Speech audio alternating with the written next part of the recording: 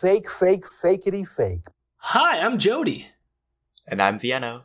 And welcome to Imperial News, where I spend my whole week listening to the far-right podcast Rebel News and talk about Bill Gates' plan to depopulate planet Earth with my friend Vienna. Hell yeah. I realized as I said that it made it sound like you're working with Bill Gates to do the depopulation. Yes, I am. I'm a Bill Gatesist. Billism, Gatesism. So I say Gatesist almost sounds too icky, like racist. It's too close to racist, but I mean, maybe that is suiting given who we're talking about. But but how are you? I'm doing all right. It's yellow plum season, so my favorite fruit is happening right now, and things are good. My daughter loves yellow plums as well, so you're in good company. Hell yeah, solidarity with her. Yeah. How are you? It's great. I think we're both going away for a while, which is nice. So I'm looking forward to enjoy that. I was a bit delayed on our last episode, so there's going to be a quick turnover between episodes, but that's okay. I was busy with a lot of stuff, just so much stuff. Kids, summer, doing stuff. So sorry for the delays, but constantly occurring. Yeah. I should also say, because we recorded on Wednesday of last week, and then by the time Friday came around, which was before I had finished editing the podcast, the segment that you had at the end of the show sort of got resolved-esque, or at least the hunger strike of the Forgotten 519 is over. So I figured I rather than record a little segment and throw it in the last episode, I figured I would just announce it here. Some success happened. Nice to see a local victory for once. Yeah. And so, I didn't read all of the sort of, aspects in which City Council sort of signed on to. I know one was there's a stipulation about, removing encampments that yes. It can only be done if they're, say, blocking roadways or something like this. But otherwise, they should be able to stay put. Yes, so moratorium on encampment evictions, setting up permanent spaces in downtown and East End will be looked into, with the intention of opening them, etc., etc. They just, need to find a space first and, renovate it or whatever. And setting up showers and public bathrooms in the downtown and east of Adelaide. So, all good things. You just have to yell at City Hall and then go on a hunger strike and they'll finally listen to you. You just have to have every single organization doing care work for the homeless come together and get into a room with City Hall and yell at them for, I think, a day and a half of meetings. And then eventually you get some concessions, yeah. Yeah, wild. But I you know what? It's great that they did it, and I'm thankful. I think our city needs it. And so, yeah, I think anyone who is not in London, look up Forgotten 519, and maybe you can replicate a similar strategy in your town if you need help with that and reach out to them. So, yeah, all around a good story, and I figure that would be a good way to start, because it's going to be a rough week. Oh, joy. Hello, my rebels. Hello, my rebels. I'm a good boy.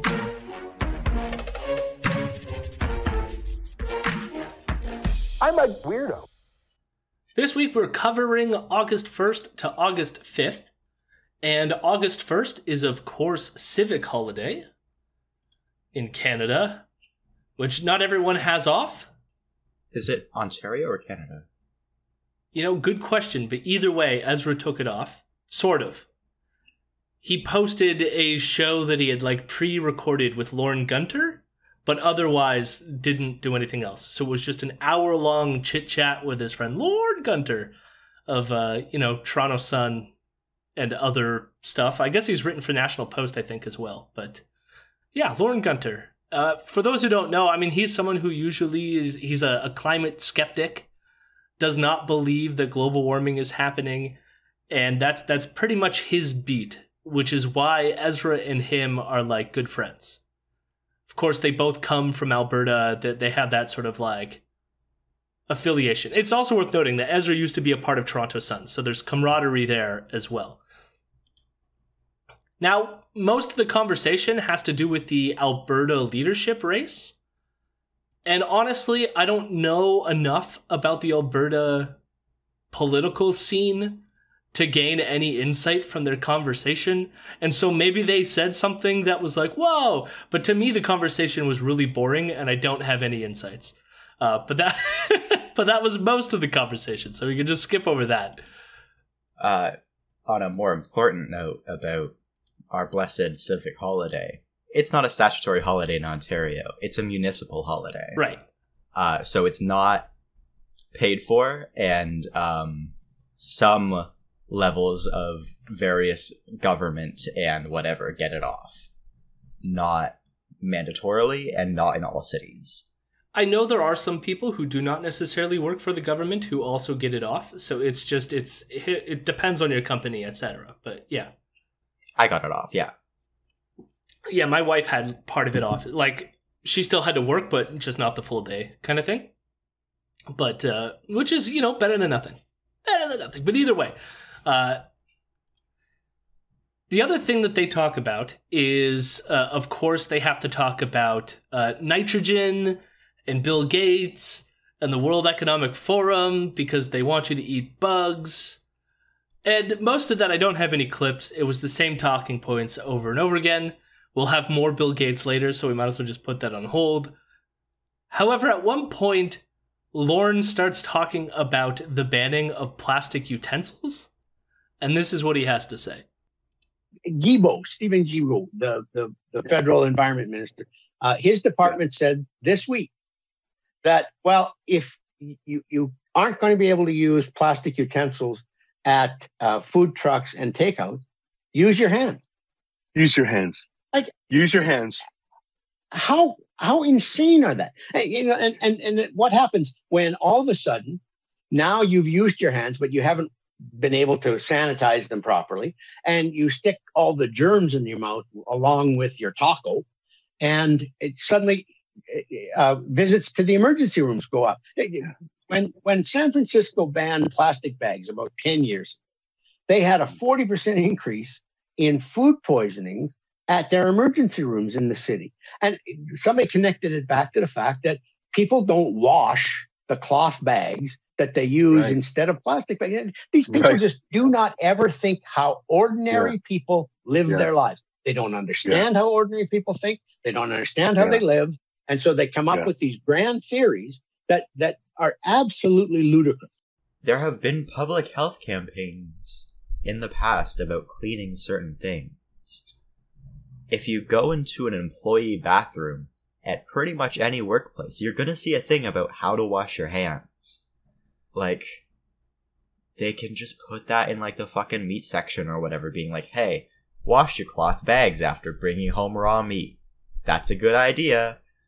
Problem solved. See, Viano, you just don't understand the ordinary man. you don't get the ordinary person. You just don't get it. Lauren doesn't get the ordinary person. Everybody wants to eat with their hands. Are you fucking kidding me? Those are God's utensils. I mean, he's obviously, like, contrived some, like, made-up scenario where you're out in the middle of nowhere. There's no... I mean, even as I'm, like, articulating this, my own hypothetical, I'm like, those food trucks probably have a sanitizer squirt. Almost everyone has those nowadays. Like, what? Wet naps. Yeah. The cost of wet naps is going to be cheaper than the cost of plastic utensils and plastic, like, containers as well. Like, no, it's incredible. Like, and it's also, like, as you point out, it's like, it's so silly to think that people can't, like, learn things. Like, it's almost like it's beyond, like, they're just ordinary people, so they'll never learn hygiene or sanitation. And I'm sure most people don't clean their... Like, I've never seen a advertisement saying that, like, cloth bags are, prone to bacteria growth, etc. I'm sure if they did a campaign and people were made more aware of it, yeah, they would start washing them. that like I don't see any reason why that's not possible. I mean, it reminds me too of all the people complaining about roundabouts and just like, people won't learn how to use them. We can Meanwhile, it's just like any other traffic light, or like, you know, it's just a new thing to learn. But somehow, like, the ordinary people are just not going to get it. Jody, the average man is a 13-year-old golden retriever. You can't teach him new tricks. He's too old. He doesn't get it. He can't hear you anymore. He can't see you. Maybe Lauren Gunter is speaking from experience. Oh, yeah. Oh, Lauren here needs a taco, but I'm just gonna not wash my hands and lick my fingers. He is like the old dachshund that my friend's grandparents had, who outlived both grandparents, and ended up almost fully blind, almost fully deaf, rotting from the inside, and if he went down the stairs too fast, he ran into the wall. That's every human. That's everybody. That's all of us. We can't, you put the wall too close to the stairs, you're gonna run into it. It's just, what can you do? It's a law of nature. Yeah. It's how it goes. It's how it's always been. This fits in with their whole narrative about, like, certain careers being, like, genetic. Like, they just have, like, this idea that, like, people can't change. There's not, like, nothing you can do to get people to change their behaviors whatsoever. And yet, like, all you have to do is look at society as it is today and look how it was 10, 20 years ago. Things constantly change. And we adapt and learn. I mean, in some things. Are you sure about that, Jody? In some things. I think that things have never changed.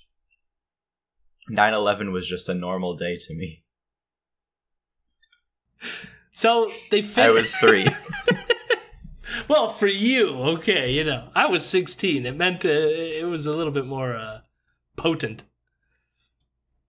Now, they finished their conversation with the conservative leadership, and again, the federal conservative leadership race, and they had no insights that are interesting. I think they're both yay, Pierre, which seems to be everyone. So I think it's almost inevitable that it's going to be Pierre, according to all the right wingers that we cover. But who knows? Until they have the vote, it's hard to assess. Now, on August 2nd, so we're back, we're off the holidays.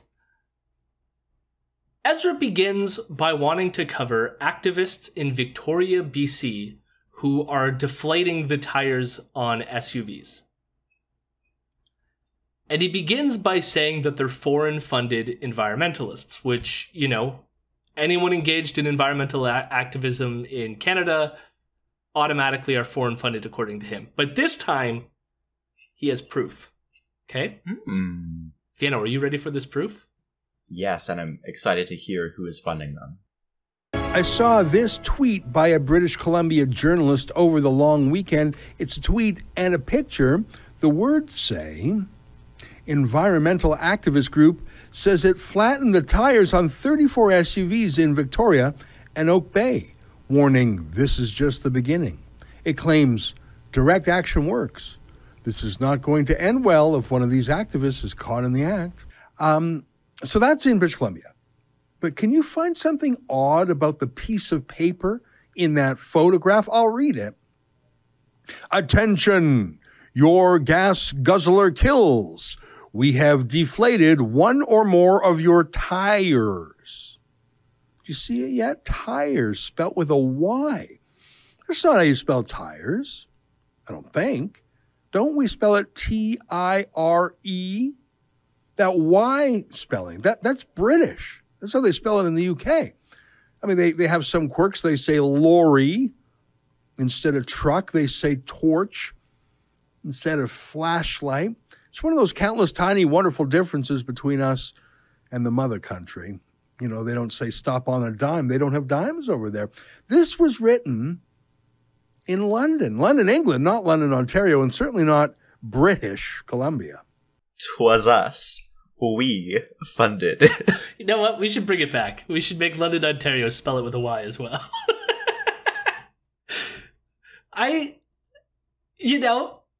Maybe he's onto something. Maybe there's some connection. Maybe it's like Extinction Rebellion in the UK. That's literally it, yeah. Is funding them, or they just got the idea from Extinction Rebellion and just copy-pasted. Yeah, no, like that's... Yeah. Or typo. You're saying... I mean, the other... Or it could be a typo. You're saying that the most successful XR group in the English-speaking world might be a motivating factor for XR groups in other countries that speak English. Whoa. And, if you really want to trace it back, it probably starts with, like, the Swedes, because they were the first ones to get in on this, and they called themselves something like... It was nasty. It was like urban Indians or something like that. Like it was like referring to indigenous people type of thing. Because they're Northern Europeans. What can they do? They can't help but be racist. But then also they were just like messing stuff up for like the middle class. So I don't really care. Yeah. Because Andreas Malm, who wrote that book, How to Blow Up a Pipeline, he was involved in those actions. I'm surprised that book hasn't come up more on the show. I think he brought it up like once and just in passing. But yeah. I mean, like the thing with this too, it's like he has nothing to say about this other than like he's like, what if like one of these people gets in a car accident? They drove away not knowing that their tire was deflated. Didn't notice it in the first 2 seconds and then somehow crashed on the... Yeah. I didn't notice the note put on their windshield, which is what that, like, whole thing that he read is. Yeah. So... Yeah. I mean, like, the other thing is he goes on a whole thing about how, like, these people are more dangerous than Tamara Lich and, like... The rest of the episode was not that interesting. 34 SUVs. 1, why is that national news? That's nothing. 2, like... Oh no. Yeah, but Tamara Lich is an old granny.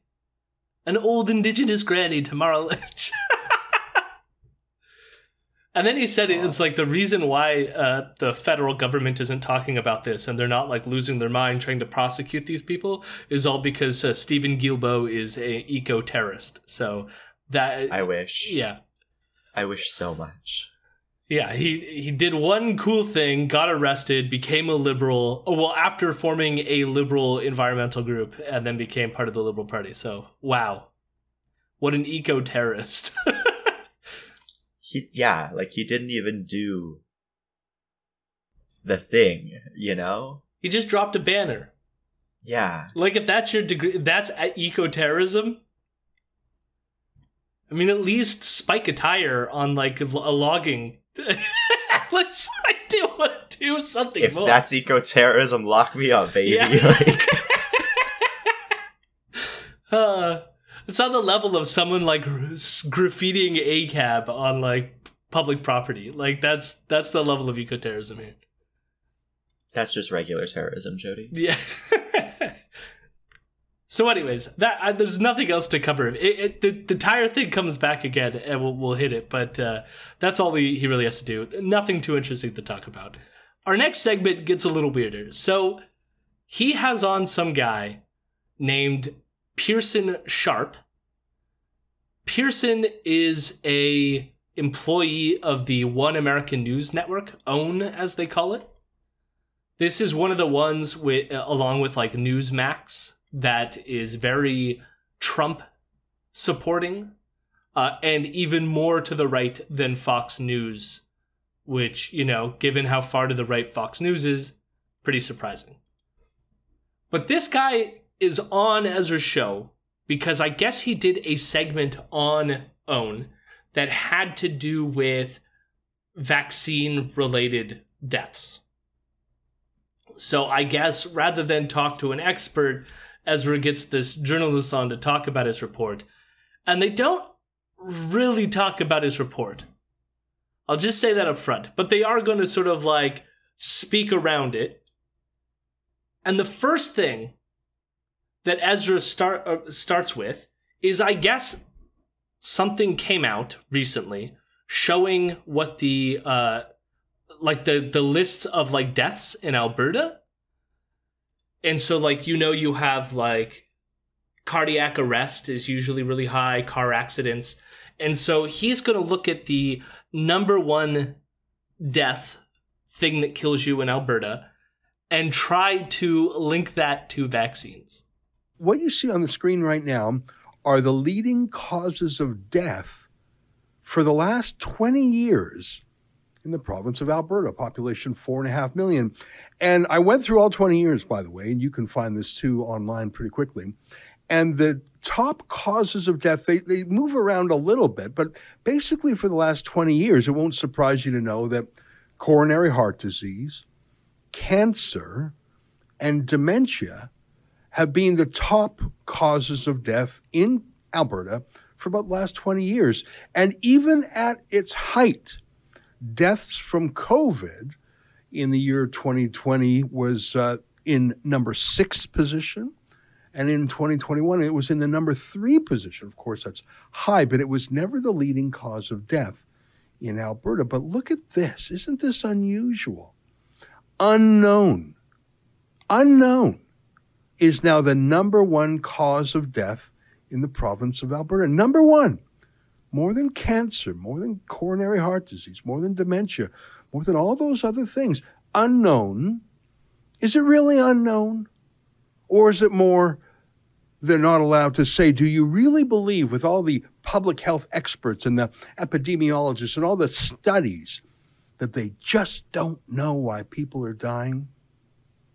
Well, here's a viral video that our next guest put together that is full of that same sense of wonderment and curiosity and bafflement.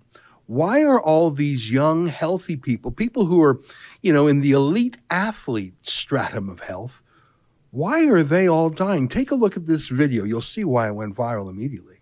Is brought to you by Pfizer. CBS Health Watch sponsored by Pfizer. Anderson Cooper 360.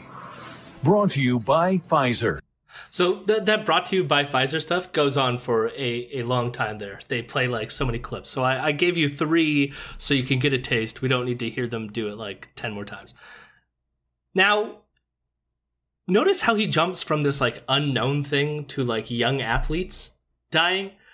Nothing like the unknown people. They're not all young athletes who are dying. I also should state before I ask you this question, which is that COVID, if you get rid of the unknown, in 2021, COVID was the second highest cause of things that will kill you. Mm-hmm. That is shocking, or at least indicates that, maybe COVID is a really bad thing. But he somehow uses the fact that it wasn't number 1 as like, well, therefore, who cares? It was the second leading cause of death. Or third, if you count unknown in his life. I love so much that he's like, oh yeah, the number 1 cause of death. So therefore, the largest cohort of people who are dying of unknown things. And it's the professional athlete level of health people. So, it's young people in their late teens, 20s, maybe early 30s, who are dying at the largest cohort in his mind. Yep. What? Not old people? Like... You know what's also fascinating? It was hard for me to clip this, but both of them were going on and on about like young athletes and like heart attack deaths for a large portion of this segment. And when I was trying to research to see like any indication here, the only thing that I could find or studies, there were so many studies done like prior to the pandemic of an increased rise in heart attacks for athletes. So this is a phenomenon that, like, again, predates the pandemic. I think on top of it is, like, you can also think that there's other reasons why athletes might be suffering from certain illnesses, which has to do with, say, needing the competitive advantage by taking certain substances. There's other things that could be going on there other than vaccination that would be the the cause of something like that. Professional athletes also known for never partying or doing hard drugs to celebrate anything. I ask you, we heard they're unknown. What do you think that means? Jody, it's the vaccines that are killing people. Yeah. Go on. Well, that was the implication of the video, right? I should say it. He didn't actually say it, but what else do you get from that? The way he mentioned that, right? It's clearly an implication. The nice nurse, who is of course a temptress and a harlot, puts the needle in your arm, which is symbolic of emasculating you. And then your heart explodes. Right. I should have known this. I was just too tempted by the nurse that I was under their spell. I'm sorry. You got pegged by that needle, didn't you? It pegged me so hard. The thing that, so he makes it out like, oh, what? Like, we don't have staff available to, like, check out what these deaths are? Like, we just seem to be understaffed? And it's like, yeah, in 2021, our medical system was stressed due to this thing called a pandemic. And so it was very difficult for people to monitor what every death was. Now, that being said, already, so this is the numbers for 2021, that unknown number, a third of them have already been defined. So the unknown number has shrunk already as like they've determined what at least a third of them already are. And part of it is an ongoing process. So he can use it because it was like last year's numbers. Oh my God, they don't know? That's the same thing for almost every year as they slowly realize like what people died of. And also there's like communication errors between the various like forms of like accounting systems. So it could be that like on the hospital system, they have those numbers, but it just hasn't been like entered into like the government database. Like they just haven't cross communicated, you know? Mm-hmm. And so that's all this is. But he's saying that, or heavily implying that it is vaccine-induced injuries. And the important thing to keep in mind is that it's not just the COVID vaccines, because it predates COVID, the problem. It's all of them. It's all the every vaccines? Yeah. Well, that's why they rolled out the flu shot so often, you know? They gotta trap more in their net.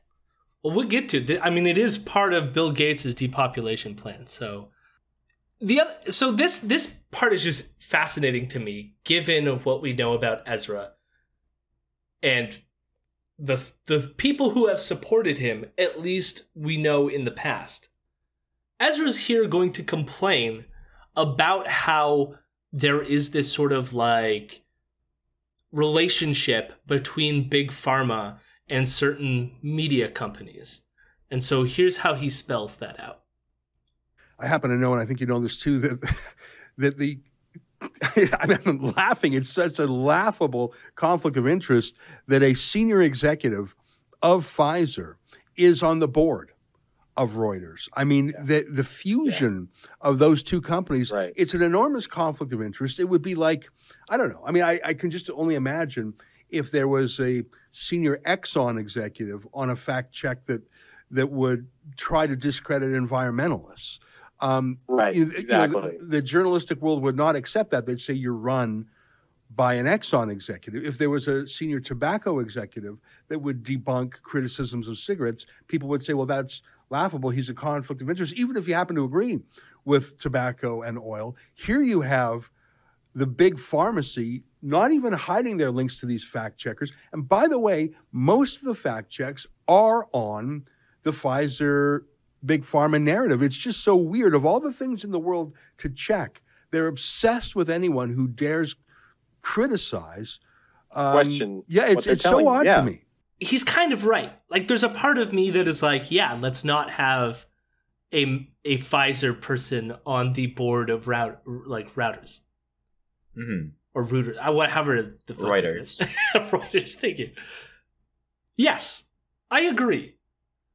But Ezra sells himself as a media type He's doing quote-unquote journalism reporting.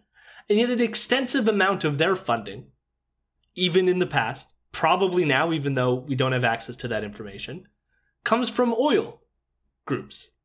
Like the Atlas But Jody, Network. are they on the board?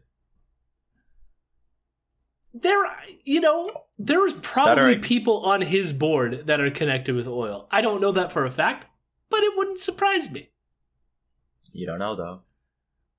And even if they were, even if you agree with them, that was the best line. That was the Well, you know what's funny about that? I think it was 2 weeks ago we had talked about the Atlas Network and how they're number one contributor to the Atlas Network, which funds a lot of groups, including, I think they were one of the groups that used to fund the Rebel back in the day.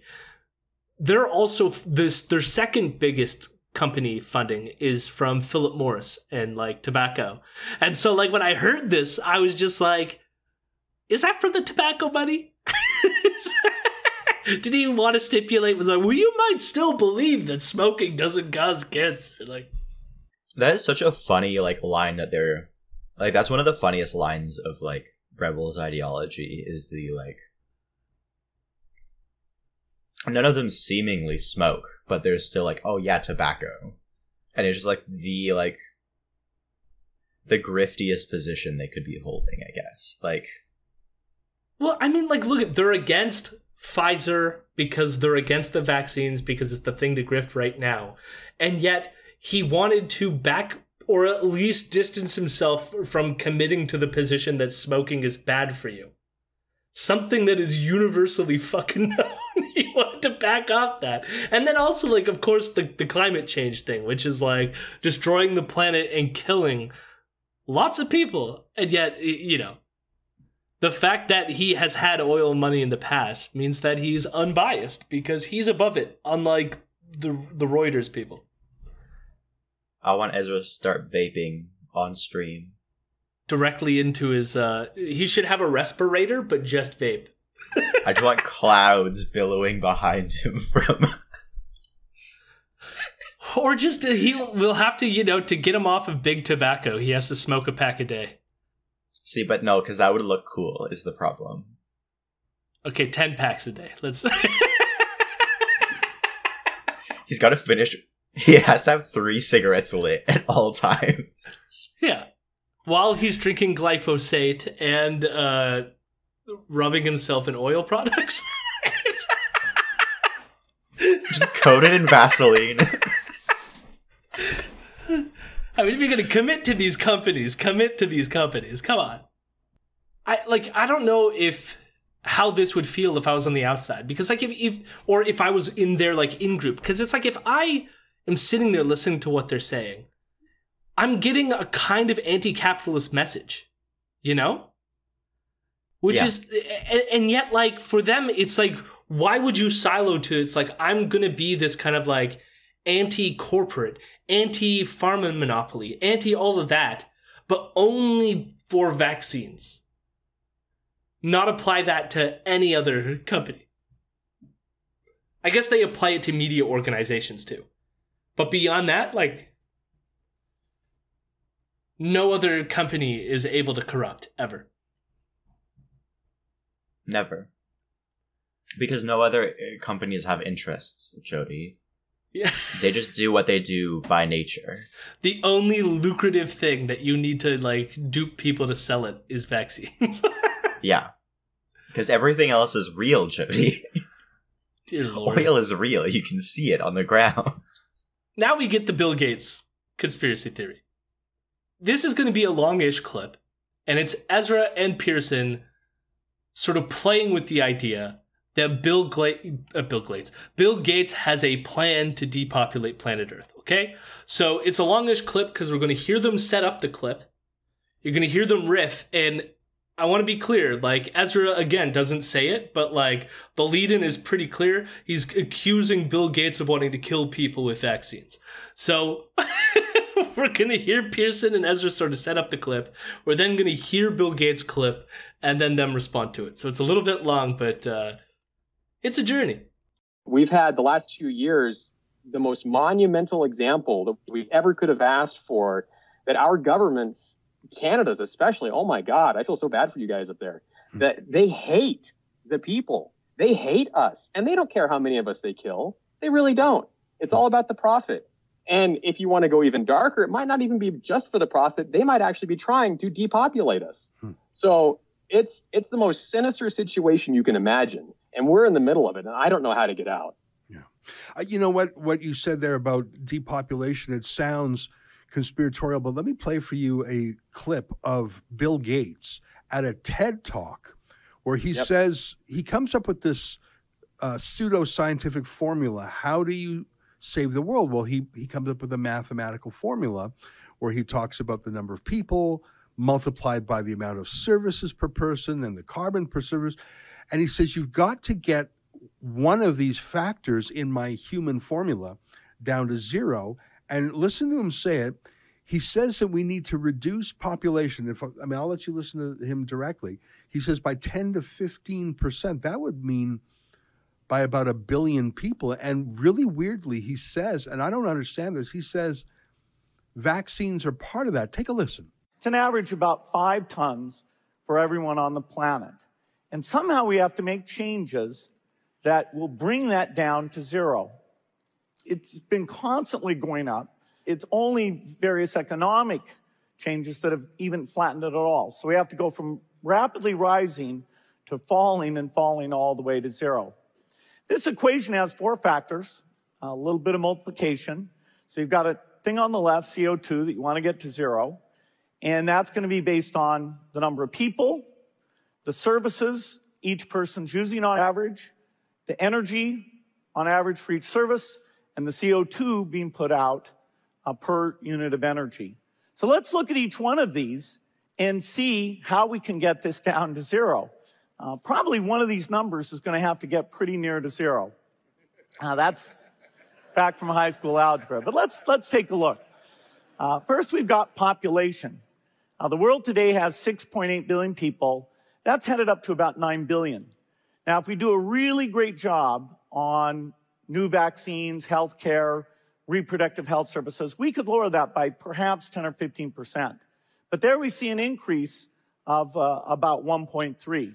I mean, I don't know how a guy who says we have to get 1 billion fewer people in the world can also be the same guy who's the chief funder of vaccines and the chief protagonist of vaccines. I don't know if other people like Anthony Fauci share Bill Gates' explicit goal of reducing population by literally 1 billion people or more, but it is pretty creepy. Did you find what Bill Gates said creepy? I mean, other than Bill Gates is creepy. What about, like, was anything about what he explicitly said there creepy? No, it was boring. Like, I struggled to pay attention. That's why I kept, like, making faces in the camera. It was just him talking about stupid stuff and being like, oh, 1.3% or whatever. Like, okay, dude. I mean, it's based on this theory that if you...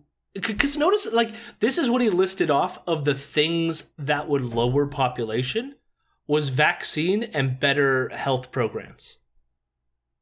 Yeah. And so you would think, well, what are the health programs killing you?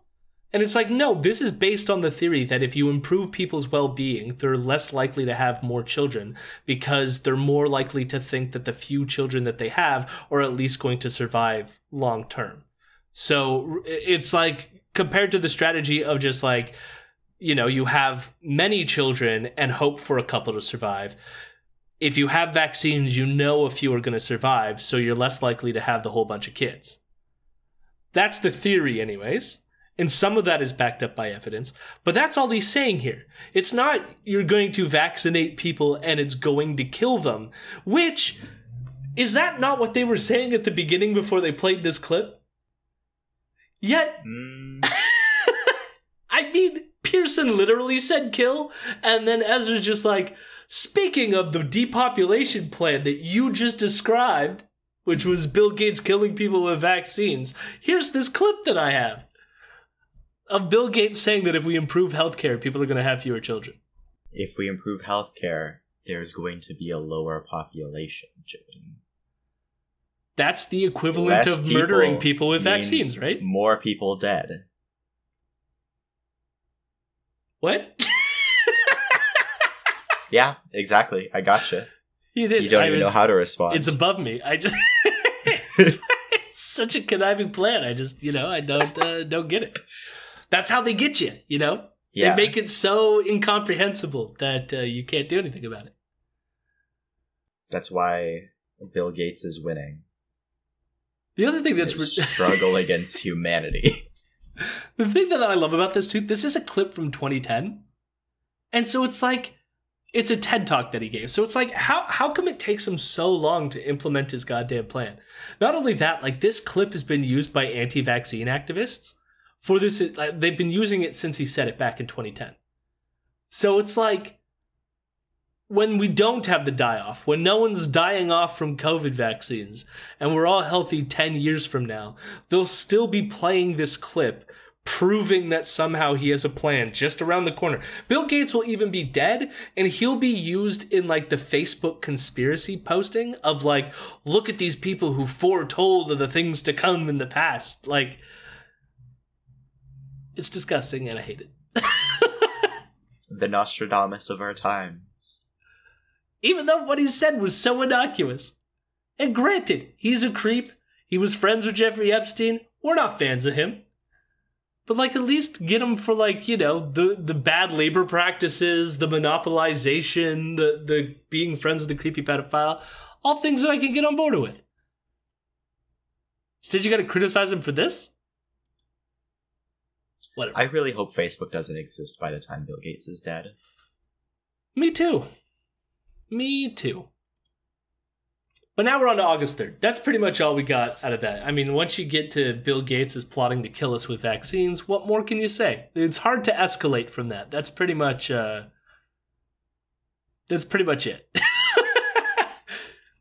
On August 3rd, Ezra opens by saying he wants to talk about how they are going to demoralize us. Okay? Now, already when somebody is speaking in theys... How many parentheses are on those theys? We'll get to it.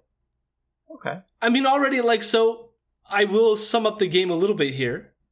The they, from what I understand from listening in the entire context, the they are elites and academics who are being trained by socialists in order to take over the West through psychological warfare.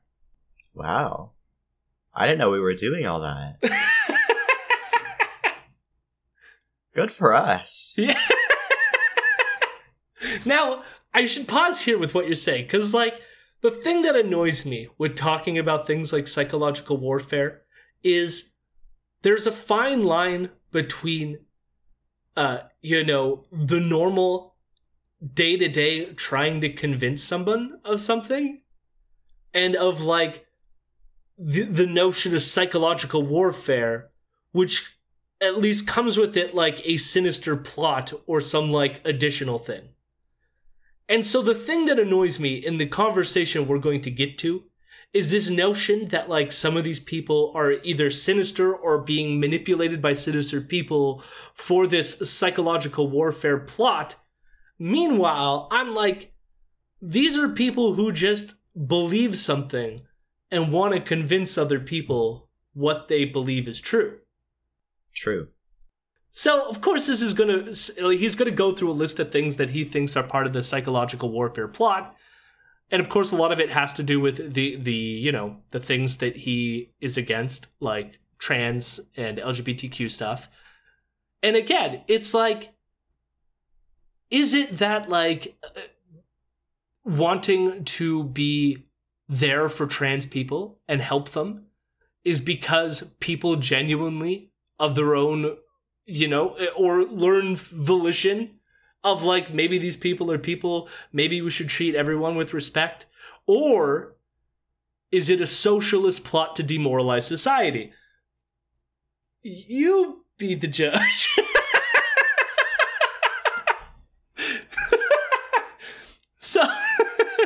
So he begins. The first piece of evidence is that he says the best source that you can find that we're being demoralized is the Libs of TikTok account.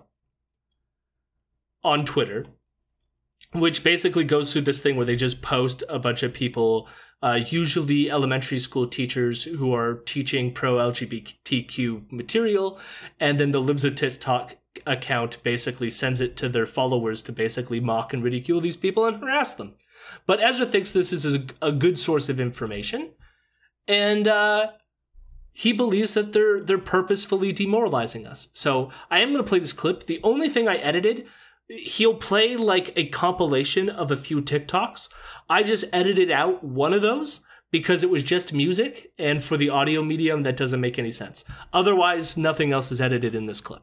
I'm thinking about the word demoralized a lot. Do you know what I mean by that? You're sort of confused. Your confidence is gone. Your spirit, your belief, your passion is gone. You're demoralized. You don't really know what principles you hold anymore. What's right or wrong? Do you even have a reason to exist? I think those are some rough definitions of the word demoralized. And I feel like everywhere we look, there are strategic attempts to demoralize our entire society.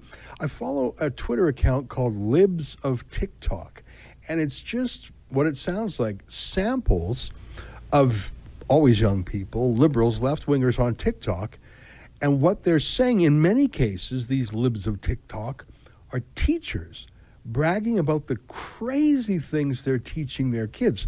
These days, mainly they're non-binary and their gender identity is not what they think it is. Here's just a sample of Libs of TikTok. And again, that whole Twitter account is nothing but showing what these left-wing teachers are teaching. Take a look at Libs of TikTok.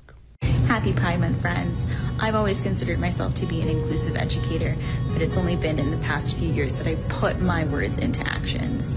So at the start of a semester, I ask my students for their pronouns, a reminder that they are not preferred, but they are the pronouns that we should be addressing them by. And I also ask them to tell me if I can use their pronouns in front of the class, in front of other teachers, and when I call home, because everyone is in a different part of their journey, and we need to be able to respect that.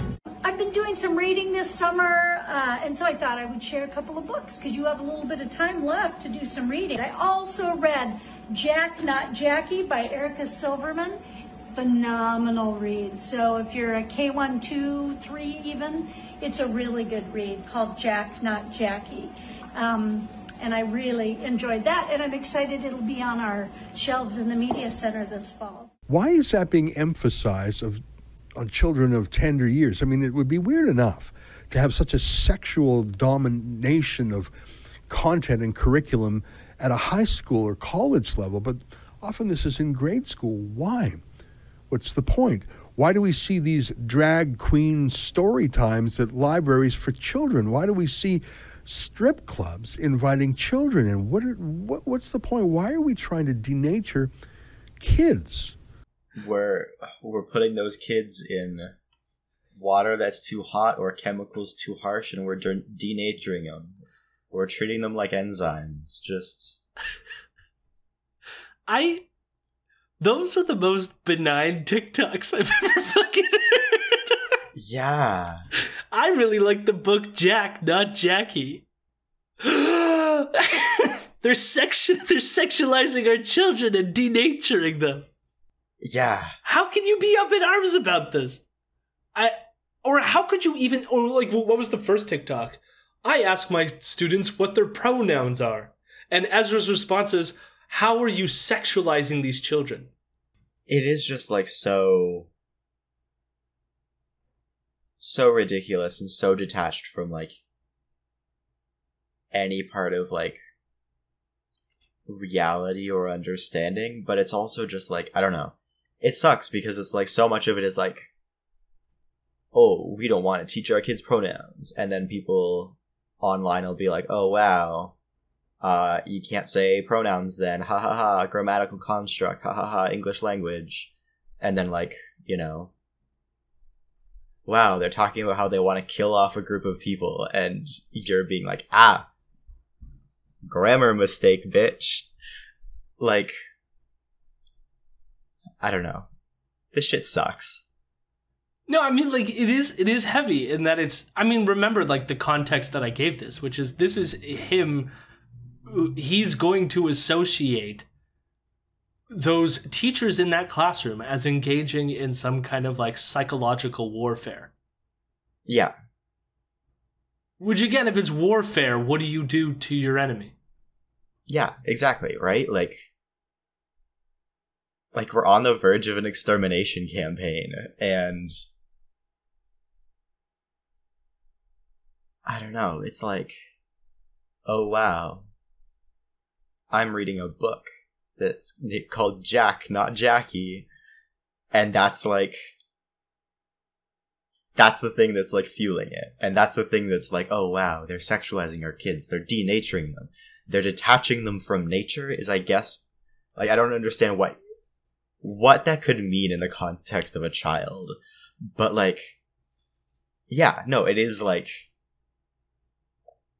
you know, we talk about stochastic terrorism a lot on this podcast, it feels like, but this is like, you know, it's a legitimation campaign. It's a, like, making sure that these people are viable and, like, acceptable targets. And a guy chased kids at a pride festival in our town with a 2x4 and then told the media to go listen to Rebel News to get the truth.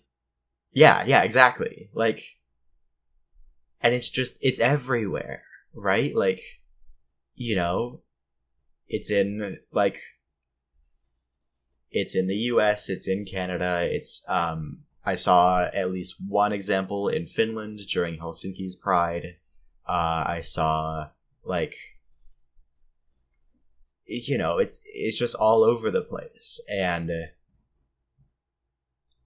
I don't know, like, it's just so,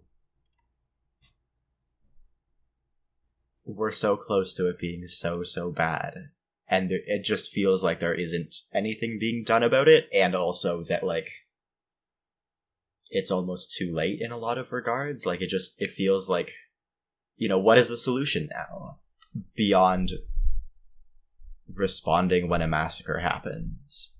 There is a level, and I'm glad you took it down this path, where it's like, I think the way some people respond online with the whole, like, grammar thing is like the thing that we just listened to is preposterous. It is so, like, in stripped of the real world context, it is silly.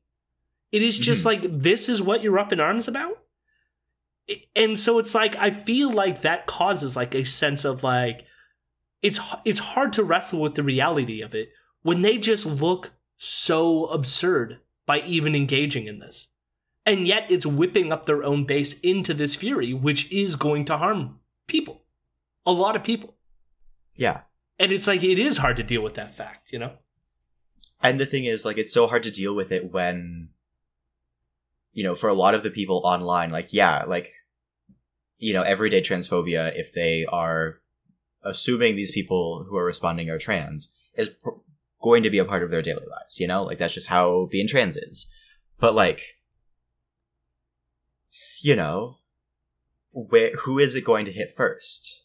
These sorts of, like, this prelude to a terror campaign.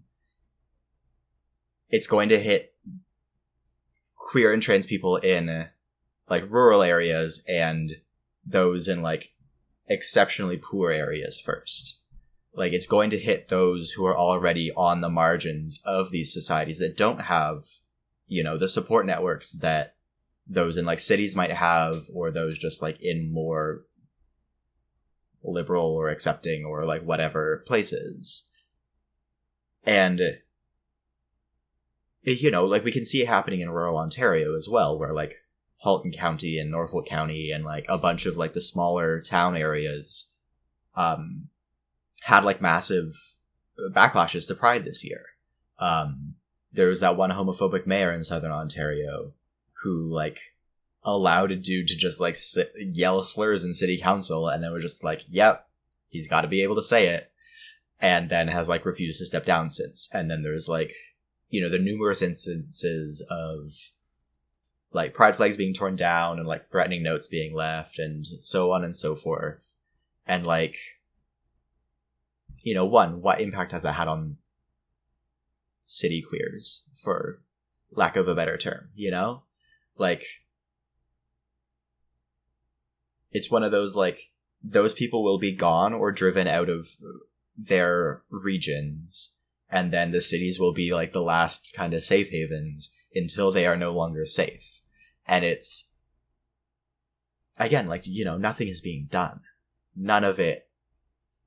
I think, like, the one positive note is that, like, there is some sense, and, like, I don't know if you feel the same way, but, like, there is a sense in which, like, growing up, the world is way more, like, the world at large is way more supportive of LGBTQ people than it was when I was a kid.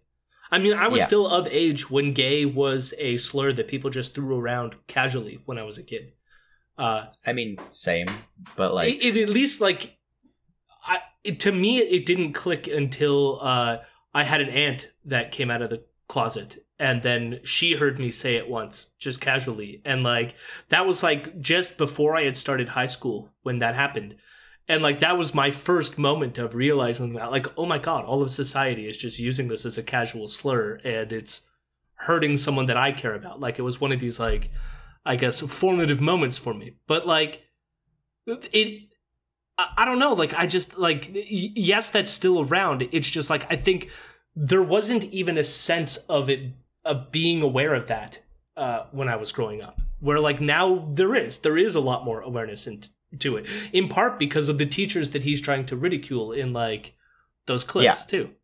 No, and, like, you know, there has been, like, on the ground, there have been, like, even in these small towns, like, there have been pretty massive, like, showings of community support and, like, you know, people coming out to try to make it known that this is, like, a safe place for queer and trans people to exist, et cetera, et cetera.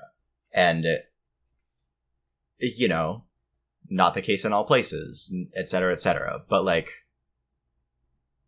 I don't know, it's the dangers of both, like, the co-optation by, you know, by capitalism, by liberalism, by, like, all of these things, and, like, the dangers of just existing out in the open, I guess, is that, like, you know, 40 years ago, 30 years ago, like, a lot of it was more underground because it had to be.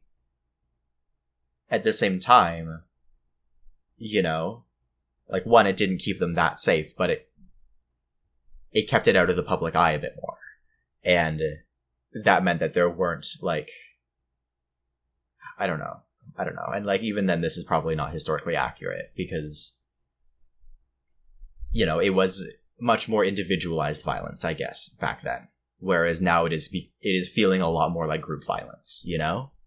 And that's the concern, I guess. And, yeah, I mean, especially because, like, it seems like if there's going to be violence, it's going to be on a much bigger scale, which we're seeing largely, like, attacking pride events and stuff like this. But yeah, so it's not great. I told you it was going to be a rough episode, and we're not done. So we covered the trans topic. Want to move on to racism? Perfect, of course. And that's just sexuality. What about race? Critical race theory being taught here in Canada. Canada has not a perfect history, but actually a very noble history when it comes to race. We were the destination of the Underground Railroad for runaway slaves from the United States. Canada passed a law banning the slave trade in 1793. We were part of the British Empire that actually went to war against slavery and slave ships. Why are we then denouncing Canada as being racist? And the Emancipation Day event the other day implied that Canada was a major slave-holding country. Why are we grafting on that foreign narrative onto Canada and trying to demoralize ourselves? I see that the NDP is demanding that all Conservative leadership candidates answer the question, do you believe that Canada committed genocide against our First Nations? Yes or no? The NDP is demanding it, but the CTV is enforcing it. Since when is it a requirement to be patriotic, to be unpatriotic? Again, our history with Aboriginal people is not perfect, but a genocide to equate our own country to Nazi Germany, the most famous genocider of all? Yes.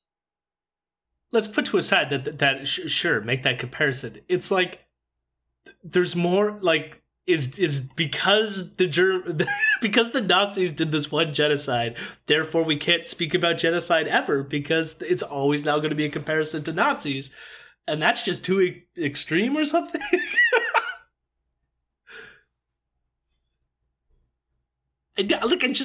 None of this makes sense, because again, it gets to the heart of, like, he even admitted, okay, for a brief second, that it wasn't perfect, our relations with indigenous people, okay?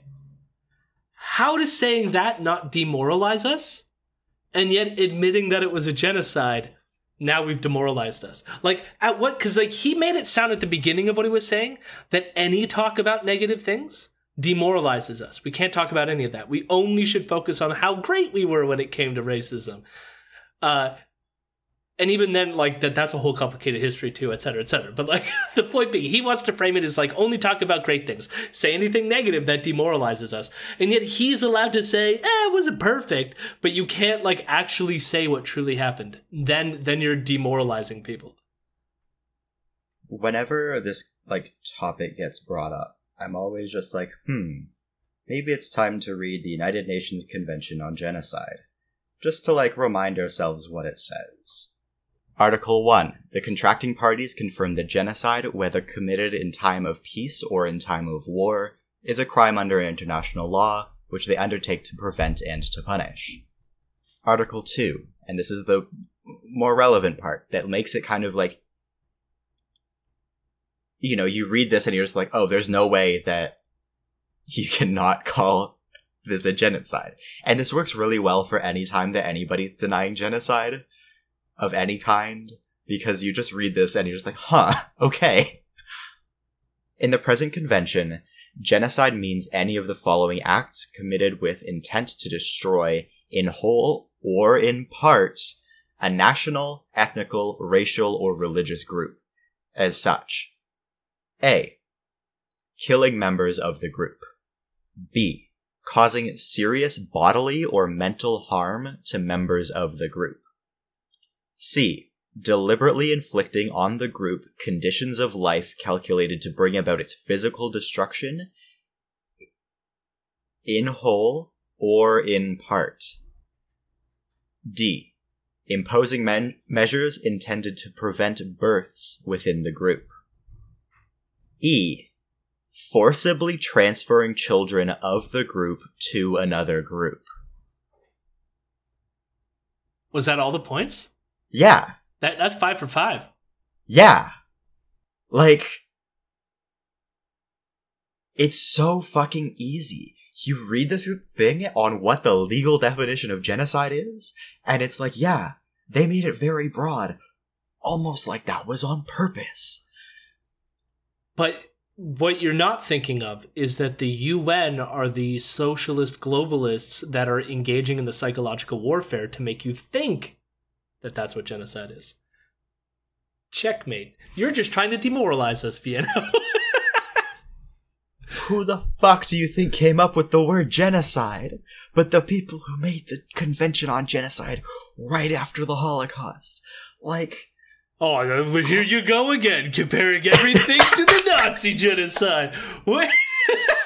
Whoa, what could have been unique about that massacre?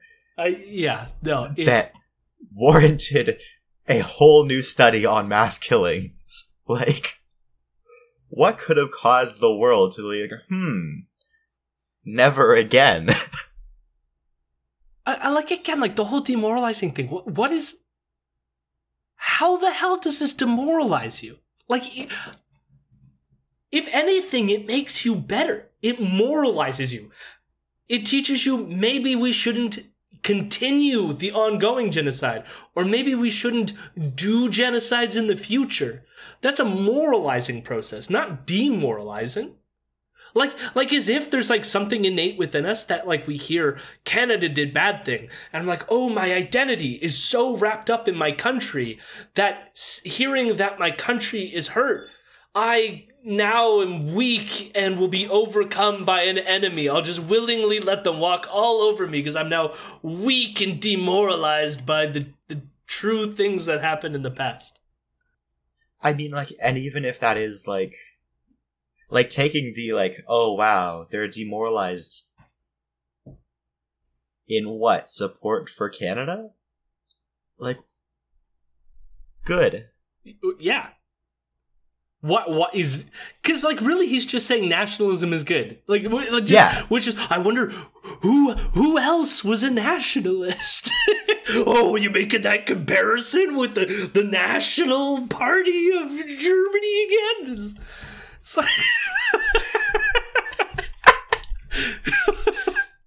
it's so annoying. It's so annoying and terrifying that, like, I mean, again, he's setting this up in the concept. Like, here's the other thing. If I want to make another comparison, this is all under the rubric of it's a psychological war perpetrated by they who happen to also be socialists to, like, brainwash the masses, take them over, and demoralize you. Where else have you heard that, Vienna?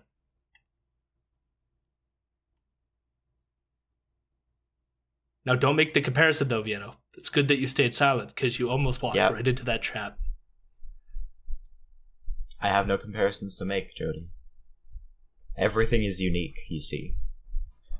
So nothing can be compared to another thing. No. True. You're right. Ezra then goes on to say that we're also being demoralized in terms of how we talk about climate change. And he then brings up the tire people again, and this time cleverly calls them tire terrorists.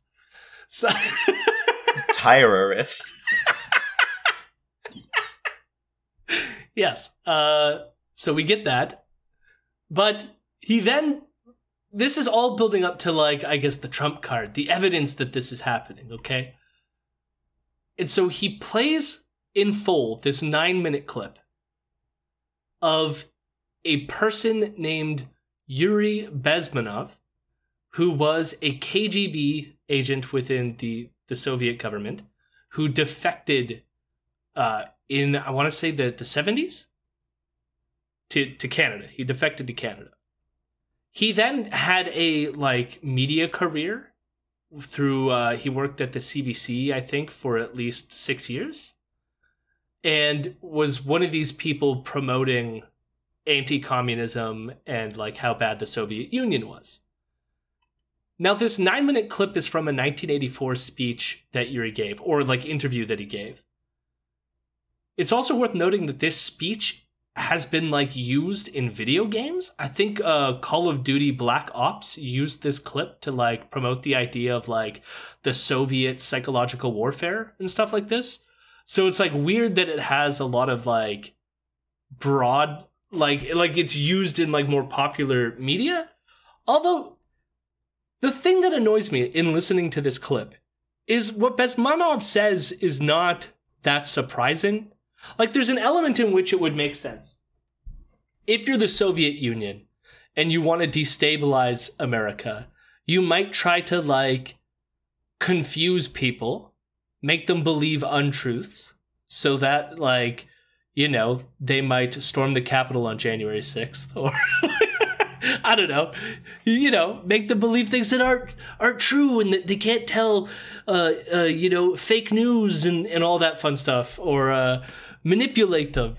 These things have happened, and I did that tongue in cheek because obviously I don't think that Russia propaganda in terms of Trump being elected was all that successful. But, like, there's similar aspects of them at least trying.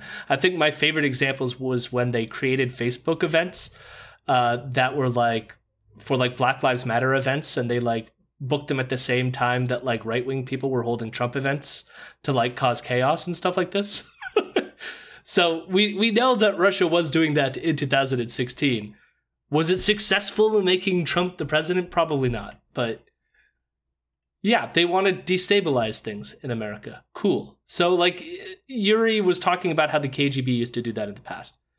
So a lot of people, including, like, liberals who want to criticize Russia today, also use Yuri's work to make the analogy that I just made to Trump. Which is why, at the end of the day, this is all kind of silly. Because it's like, everyone does this. It's not some sort of, like, specific Soviet thing to, like, mess with everybody. And it also shows you how, like, pliable this is, because you could apply it to almost every situation. For example, in the 9-minute clip, Yuri brings up as an example Daniel Ellsberg as being used by the Soviets to promote psychological warfare.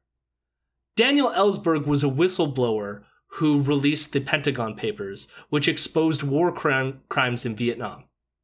Yeah. Now, those war crimes were real. Is it like to Russia's advantage to then go, look at the war crimes that America is perpetrating? Yes, it is. But that doesn't, like, mean that what Daniel did was bad or somehow, like, fed into, like, some psychological warfare. Like, what is the conclusion you're supposed to draw there? That, like, you must support your country at all costs, even if it means lying about war crimes? Yes. Seems a little fucked up. There are no war crimes. Never a war crime. So, yeah, who cares about Yuri? But Ezra thinks that this gives us keen insights into our current situation. And now we get to the point where, you know, the Soviet Union doesn't exist anymore. Okay? Really? Yes. I mean, he does say something, actually, I should stipulate, that Ezra does bring this up to say that, well, the Soviet Union kind of still continues because they didn't go through a process of denazification like Germany did. So therefore, they didn't go through a process of decommunization, so the communists are still in the government in Russia. He doesn't back that up with anything, but Vienno's look right now is special. Interesting. So he still thinks that they're somewhat communist or something. I don't know how to interpret that. But he still doesn't think our current psychological warfare is coming from Russia. Ezra has a different target.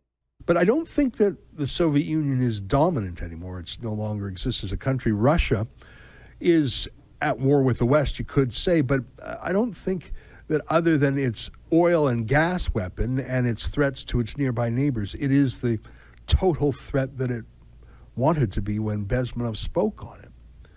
But I think the enemies of the West, the enemies of freedom, the enemies of American democracy and the Allied West exist still. But instead of the Soviet Union as the alternative, maybe it's China. Maybe it's not a country at all, but a class. The world's oligarchs, whether it's Bezos and Zuckerberg or George Soros or the World Economic Forum. I mean, the World Economic Forum speaks about global domination, about infiltrating and penetrating governments around the world. Here's a man with a German accent named Klaus Schwab, but if he had a Russian accent, and if he represented the Communist Party rather than the World Economic Forum Party, it would pretty much sound the same. Remember this? What we are very proud of now, the young generation, like Prime Minister Trudeau, President of Argentina and so on, is that we penetrate the cabinets. So yesterday I was at a reception for Prime Minister Trudeau, and I know that half of this cabinet, or even more half of this cabinet, are for our actually young global leaders of the world. Right? A group of presidents for life, that's what the World Economic Forum is, accountable to no one, talking about penetrating the world's governments and having a kind of global governance. How is that really significantly different from the Soviet Union? How is it any different than the Federalist Society? How is it any different than the Atlas Network? How is it any different than the Family? How, like, all these other religious conservative groups that try to get, like, people in places of power. Almost like everybody wants power. Like, what you're describing is just people trying to get power. No shit, bud. Yeah. Like, and again, to frame it as some sort of, like, it's a psychological warfare plot, which has to do with spycraft, and, like, and it's just a bunch of people openly admitting that people who, like, came to our, like, seminars and stuff eventually ended up in other governments, and how cool is that? Because we want power. We want our ideas to spread. It's also like, whoa, if Klaus Schwab were a different person with a different accent from a different country and a different political organization, this would sound different, huh? Like, You're not allowed to make Nazi analogies, but I want to stress that this guy is German. but if you were Russian, then I would call him a communist. yeah, that's it. Like, it's just, wow, different situations are different. Thank you, Ezra. I would have never figured that one out. I love this idea that, like, anyone planning to do anything out in the open is automatic, like, nefarious. A left-wing group can be like, we're gonna do this. And he's like, did you hear what they're gonna do? How nefarious. And it's like, okay, yeah, people have plans and they want to, like, follow through on those plans. Everyone does. Why is that a bad thing? Unless, like, the next step is, here's why their plan is bad. But he never gets to that information. It's always at the surface level that it's like the mere fact that the left wants power is, like, bad in and of itself without explaining why. And why, like, that's not secretive and it's not nefarious. Of course the left wants power. Yes, I want the left to have power. Correct, Ezra. It's not a secret. I want you to have less power. Yes, you're right. You know what? Ezra's right. The left shouldn't be seeking power. We should be seeking to destroy it. That should be... Sure. You know, we get so caught up in the power game that we lose sight of the real goal, which is a world free of domination, not domination of the world. In the short term, though, that's not going to happen unless we have some political power. Anarcho-Levantism. Forever. Oh my god. It's like... I'm a left Levantist. It's frustrating, too. Like, this reminds me as well, because it's like, it almost like...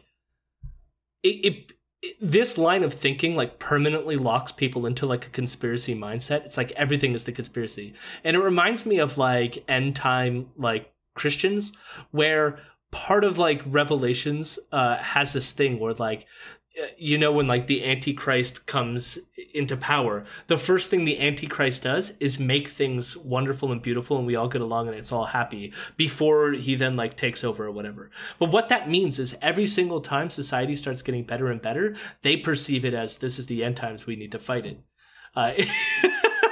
And so it's like, it's built into, like, the religious fundamentalist mind is that things can't get better. Because if they're getting better, then that must mean that the Antichrist is taking over and we must, like, rebel against that. Which is fucked. Doomsday cults. Doomsday cults. Now, Ezra also lists a few other ways they're demoralizing us. And of course, this kind of demoralization happens to be coming from a gay Jewish man. The real people whipping it up are not in Moscow. They're in New York and Hollywood. They're oligarchs. They're people who demoralize us through pornography, through gaming, through big pharma, through numbing us and dulling us. And as Yuval Noah Harari says, making us useless. So New York... Home city with, like... Noah Harari. No, he lives in Israel. But New York, like, but famously, like, high Jewish population.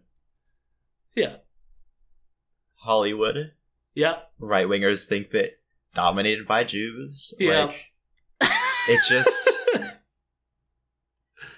You're not really allowed to make the comparison, Vienno. I'm not making the comparison this time. I'm just... It's not a comparison to say he's anti-Semitic, like... Yeah. No, it's amazing how, like, it's just... Again, like, I hate... Like, I don't even understand how they could play this game to be like, we're nothing like the Nazis. Let me repeat every single Nazi-esque talking point there is, but pretend that it's good, actually. But we're not Nazis. You're the Nazi. Yeah. It's brain-melting. And the fact that, like, the listeners are clearly, like, they're not able to, have that penetrate them, that, like, what they're getting is just Nazi propaganda. See, I think we might disagree on that one. Oh, well, okay. I think half they get and it. Half. Half and half. Yeah, yeah. I think a good portion of them get it.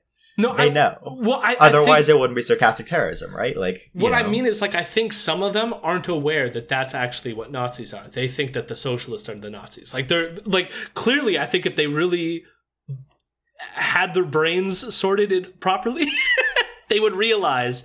But those are the people who become the neo-Nazis. You know what I mean? The ones who are a little bit more overt.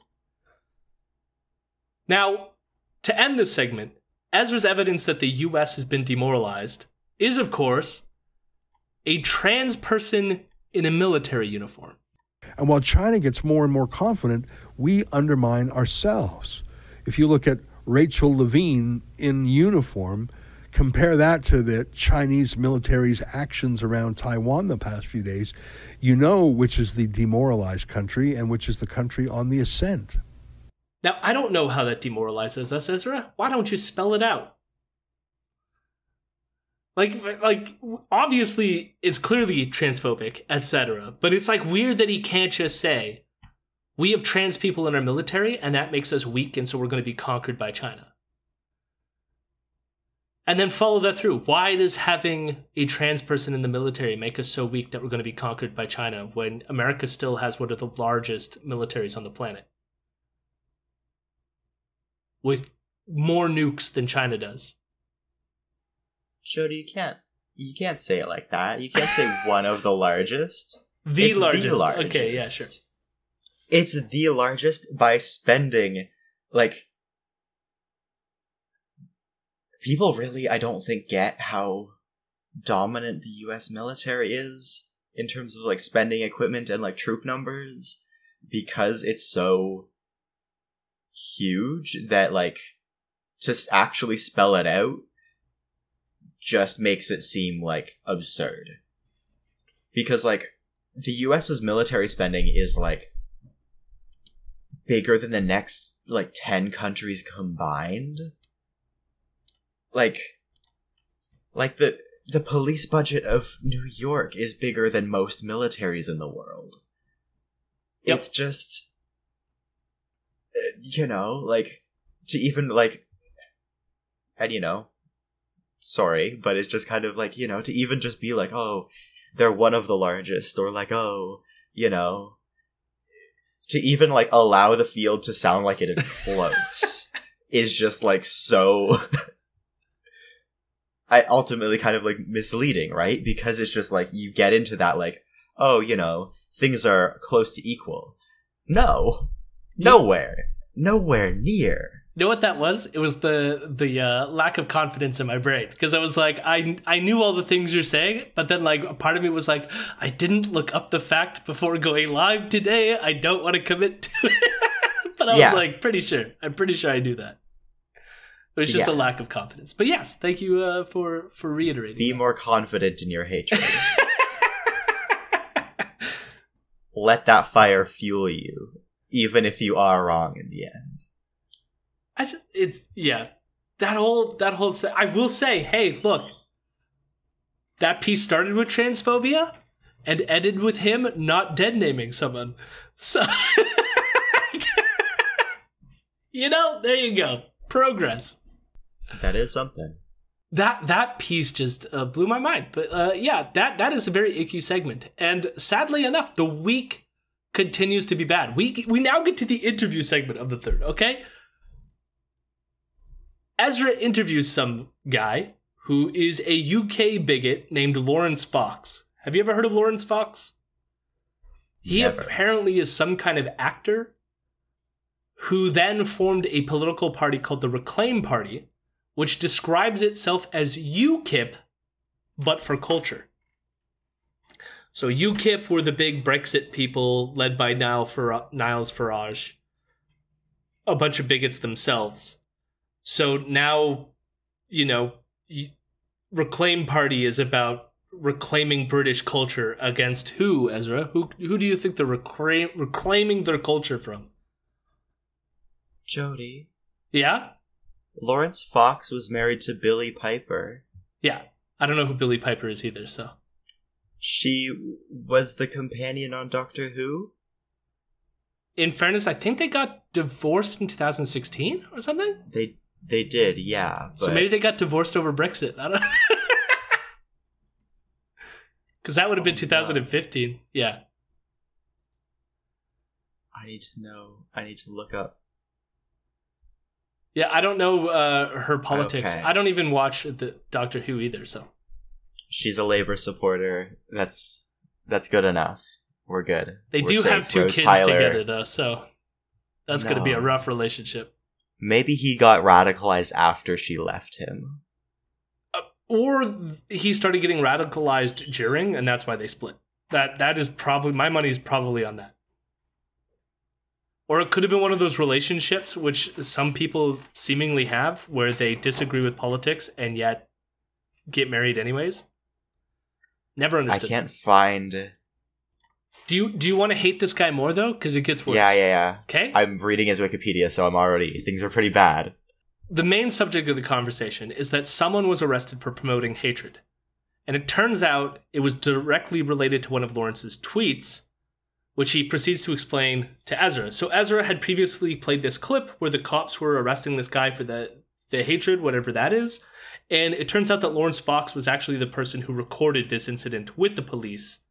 And Lawrence is going to explain the situation. Well, actually, the man's name is Darren Brady. He's a decorated military veteran from the Light Infantry in Great Britain, which Army regiment, Army battalion and regiment held in high esteem in this country.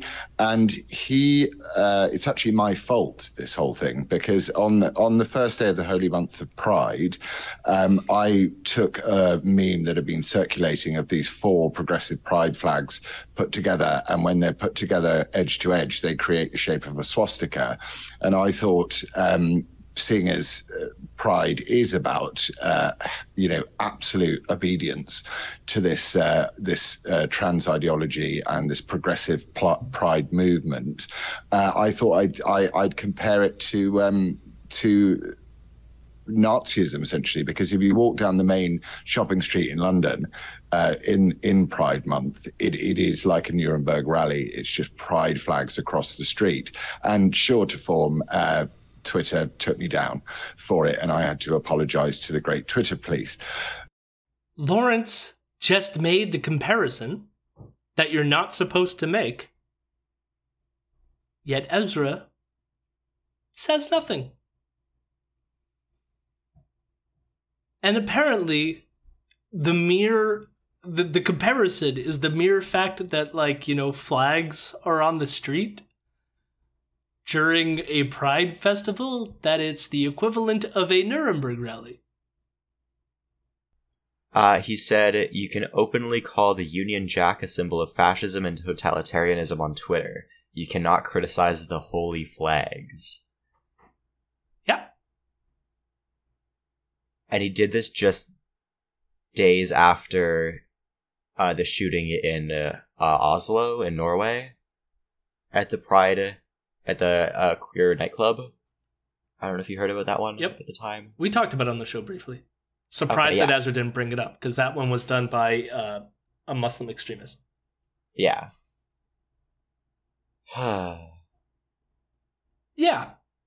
But again, we're talking about stochastic terrorism. This guy is openly calling LGBTQ people Nazis. Yeah. Now, just to connect all the terribleness under one umbrella, since this is one of those weeks, Ezra then wants to also bring in the one phobia we haven't talked about today, Islamophobia. Of course.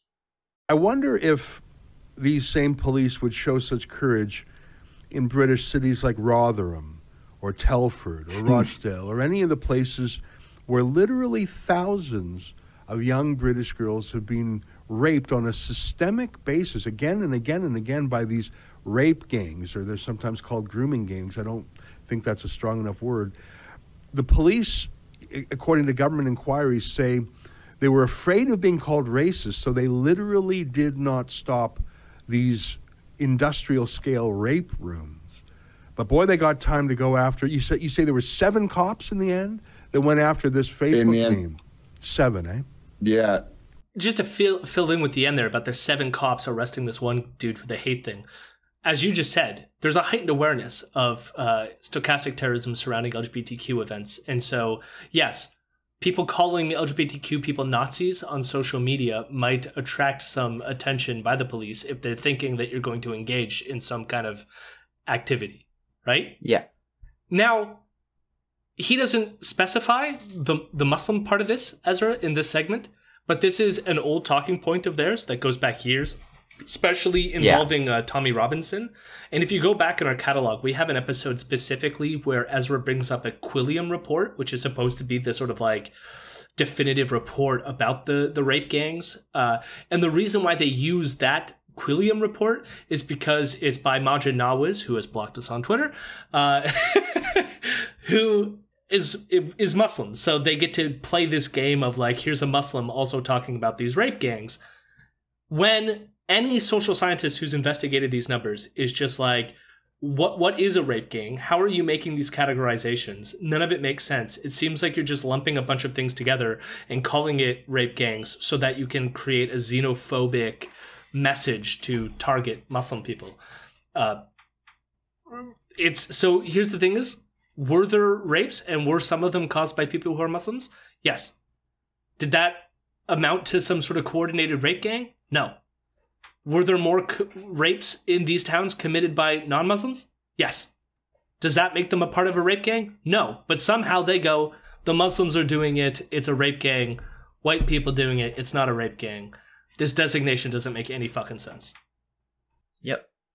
But it's a dog whistle that he constantly brings out. And he's bringing it up here to be like, why are we attacking this guy who's calling LGBTQ people Nazis when we should be going after these rape gangs? When they are going after them. Just because a couple white supremacist cops are like coming out and saying stupid shit doesn't mean that that's true either. Because some of them are like, oh, we're afraid of these Muslim gangs or something.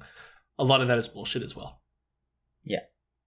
Lawrence so I guess Lawrence is on to promote as well. He's got a law advocacy group, and it's called Bad Law Advocacy. And he says it's anti-political because it's just about free speech, which this part like worries me to a certain extent because this is part of the bridge. This is like how they get people who are like on this fence by being like, we're non-political.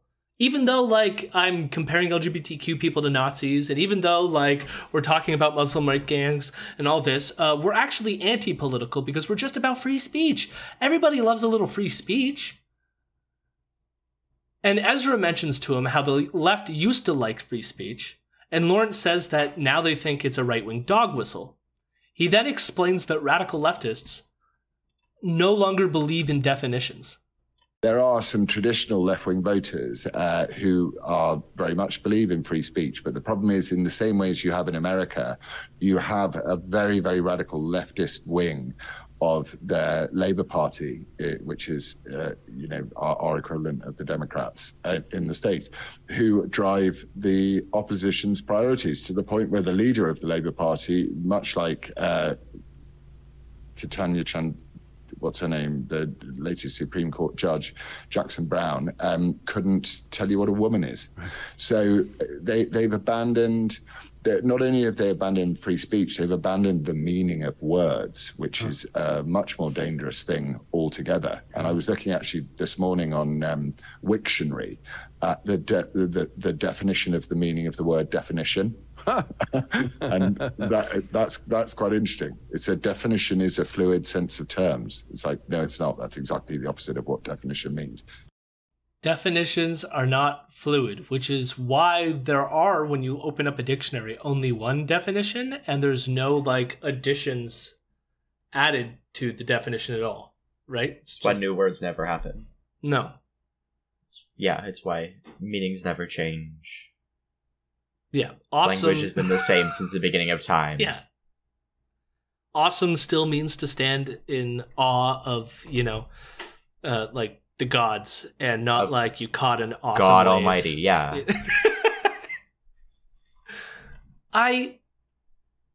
Is it not just like the cherry on top that he couldn't pronounce a black woman's name? I didn't even pick up on that, I gotta say. He stumbles on Ketanji Brown Jackson's name, butchers it, and then mixes up the Brown and the Jackson, and then accuses her of not knowing what woman is, which is like the big talking point. But I think he's also one of the people who was like going after Meghan Markle like the entire time as well. So he was. Yeah. Yeah, it is very just like, I don't know. He sounded so smug about that. Oh, I looked up the Wiktionary definition of definition. I'm a clever guy. Like, fuck off, dude. Yeah. No, and yeah, he's a raging bigot. Just a hardcore bigot.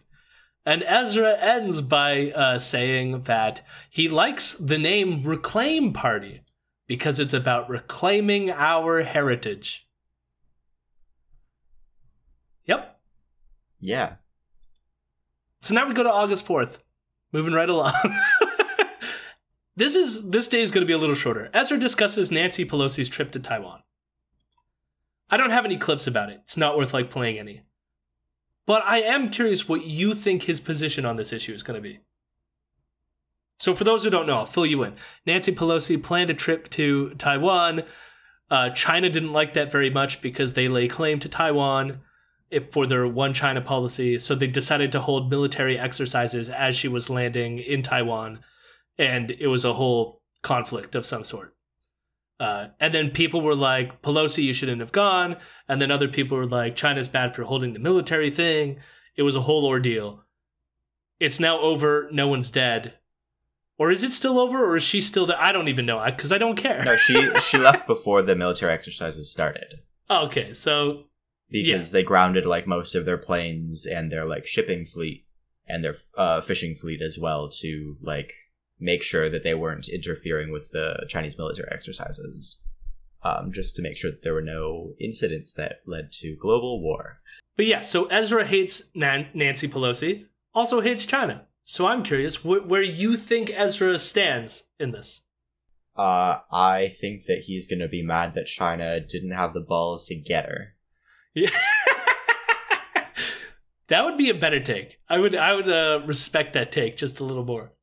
But no, he is sympathetic towards Nancy Pelosi in this situation, which is not that surprising, considering that he really wants to go to war with China. But he does say that, like, it's weird because, like, he wants to say that what Nancy Pelosi, she should have the right to go to Taiwan, it's great. But then as he's saying that, he realizes that Trump didn't do a similar thing. So he's like, well, the difference is, he's like, Trump would have done it, but unlike Democrats, Republicans don't like war. So therefore, they wouldn't have done the thing, even though they have every right to do it, and it's okay that Nancy did it. Do you follow? I'm too caught up in the Republicans don't like war thing. Yeah, they don't like war. Iraq War? Think about who's not Republicans. I mean, George Bush was a Republican. It was like with a different accent. Yeah. Republican. Afghanistan? Oh, well, I mean, that did get support of both of them, so I don't know. So did Iraq. Come on. Sure, you can't... I think there was a slightly more opposition. I think you at least got Barbara Lee to be against the Iraq War. She was actually against the Afghanistan War, too, I think. So, kudos to Barbara Lee. But, let's just count the Dem War record for a second. That one's not looking too Libya, good either. Yeah, I mean, like, they're both pro-war. It's just, like, weird that he, like, does this, who has withdrawn from wars and then gone back into those wars more. That's the Dems. Yeah. They left Iraq, they went right back in 5 years later. They left Afghanistan, they left still Afghanistan, assassinate people there. Still drone bombing. Yeah. So it's the Forever War, baby. Yeah. Just weird takes all around. But like I was curious to see how he would handle that, given that he hates both of them. So yeah. See, I guess like my prediction was kind of saying like, I bet I think he will think that Nancy Pelosi was like right to do it, but I think that he'll be sad that China didn't take the bait and then the US didn't get to go to war. Like that was kind of, yeah. Because it comes out as still like being against Pelosi, but also if he said this, I would have clipped it, but he was so close to saying that he wanted war with China. So close. He just didn't come out and say it, or else I would have clipped it. But he was edging it. He was just right, because he was like, oh, I want it. And then he just couldn't say it. I could feel it. I could feel the energy. So Ezra is edging until we get to war with China. You heard it here first, folks. Because he was doing the same shit he's done before, where like he tries to make a difference between what's happening in Ukraine with the Taiwan situation, and it doesn't make any sense. It's just it all just boils down to his overall hatred of China that he doesn't hold for Russia. That's basically it. Now we get to the interview segment, and it was very weird. I guess David Menzies comes in for the interview segment, and he interviews someone named Chris Soda, who's running for city councilor of Windsor.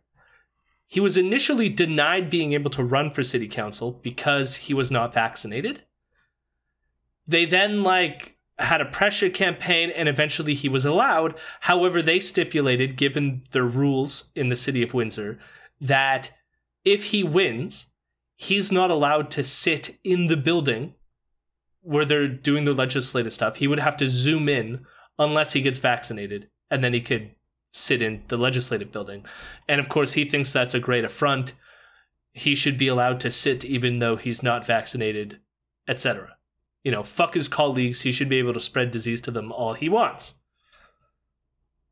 Now, David has a different solution for City Hall, which is, I have a clip. I'm actually not going to play it. We'll skip it for the sake of time. But his solution is basically, it should be the other way around. That the people who don't want to be near anti-vax people should be the ones who stay at home, which is just a really fucked up policy when you think about it. Especially if there's immunocompromised people who can't get vaccinated, and you're now forcing them to make the decision to either stay home or come to this thing because some asshole won't just get vaccinated. How small is the population of people who haven't gotten one vaccine? I don't know. 5%? It could be that Windsor has a policy that you have to be up to date, but I get the sense from this guy that he's just anti-vaccine. They also concluded that he's been banned from commenting on the local newspaper, which is why he feels like he can't comment on this issue. Yet I'm like, why did you get banned from the local newspaper? They don't explain why. So people of Windsor are probably not going to vote for you, but don't vote for Chris Soda, people of Windsor. You leave Soda alone. So now we get to August 5th, and Menzies is the guest host, and he begins by complaining about air travel, and I don't care.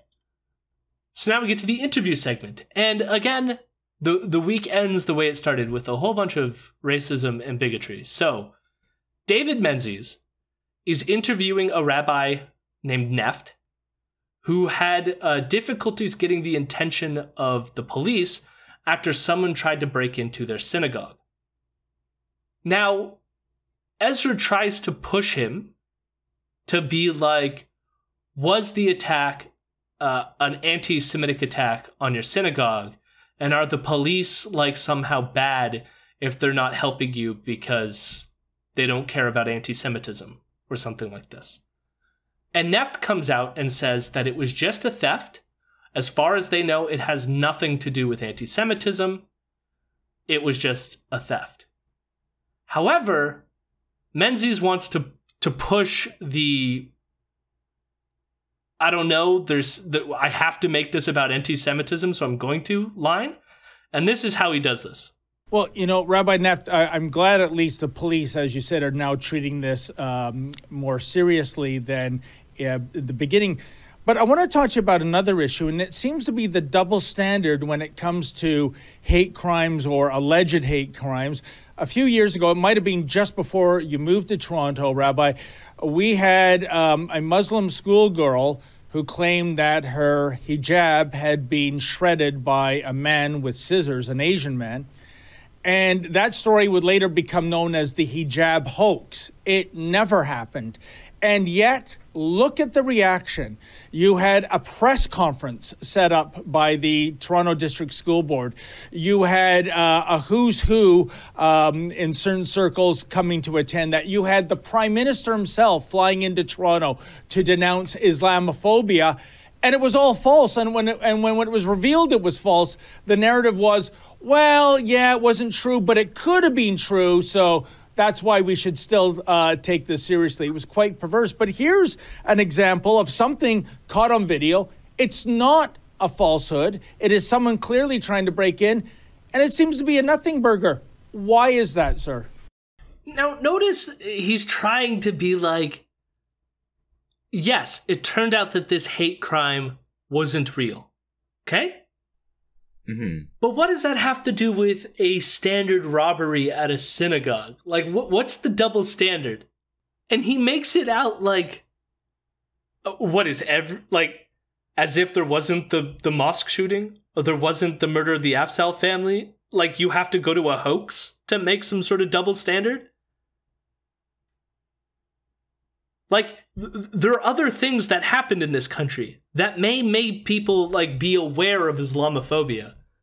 Yeah, and the thing is, like, there have been anti-Semitic incidents in, like, recent memory, a lot in Toronto, and those did get police attention because they were actual incidents of, like, hate crimes occurring, not a robbery.